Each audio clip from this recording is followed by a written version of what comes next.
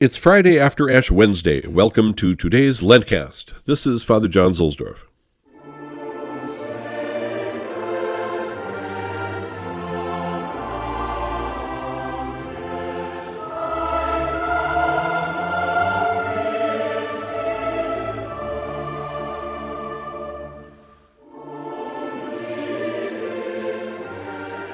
Our Roman station today is at Saints John and Paul on the Coelian Hill between the Circus Maximus and the Colosseum. The collect church is Santa Lucia in Septizonio. Saints John and Paul began as a house church like Santa Sabina. Beneath the present basilica there are 2nd and 3rd century houses. John and Paul were martyrs in 361 in the time of the Emperor Julian the Apostate. We don't know much about John and Paul, but they were important enough to our forebears to include them in the Roman canon down to our own day. Also, they are unusual in that they originally were buried here and not outside the walls of the city. They were buried in a crypt beneath this building. The Roman breviary, using an old martyrology, describes them as being dedicated to the poor and like two shining lampstands before the Lord.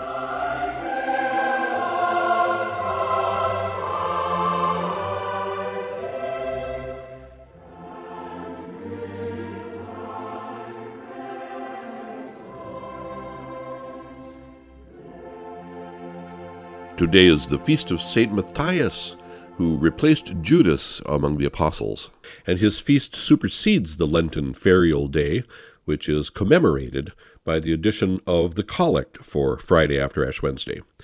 Here it is. May your kindly favor, we beseech you, O Lord, accompany the fast we have begun, that we may be able to practice with pure mind what we perform bodily. In cohata iunia quesumus Domine benignum favore prosequere, ut observantiam quam corporaliter exhibemus, mentibus etiam sinceris exercere valeamus. So in this collect, we ask that God will accompany the Lenten discipline, the fasting, the iunia that we have started, which surely means to give us the graces we need to persevere in our resolve. But not just to persevere, but also that it be as fruitful as possible in us. The collect points to the fact that we are both body and soul, and underscores that what is bodily is for the sake of the soul. What is outward is for the deeper inward reality. It's like a sacrament, with an outward sensible dimension that produces a spiritual effect. As a matter of fact, St. Pope Leo the Great called the Lenten fast a sacramentum. And remember, sacramentum is also a term for mystery. When God is at the core of anything, it is mysterious. And our contact with it, our contact with mystery, should be transformative. We should come away changed.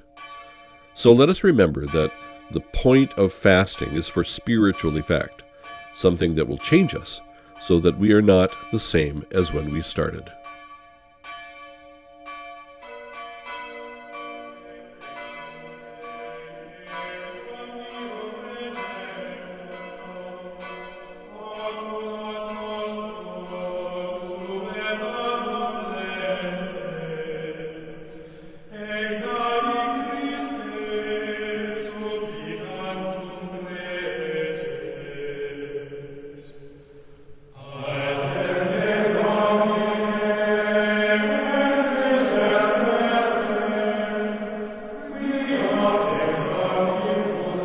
The Gospel for the Feast of St. Matthew. Continuation of the Holy Gospel according to Matthew. At that time, Jesus spoke and said, I praise you, Father, Lord of heaven and earth, that you hid these things from the wise and prudent, and revealed them to little ones. Yes, Father, for such was your good pleasure. All things have been delivered to me by my Father, and no one knows the Son except the Father, nor does anyone know the Father except the Son, and him to whom the Son chooses to reveal him. Come to me, all you who labor and are burdened, and I will give you rest. Take my yoke upon you and learn from me, for I am meek and humble of heart, and you will find rest for your souls. For my yoke is easy, and my burden light.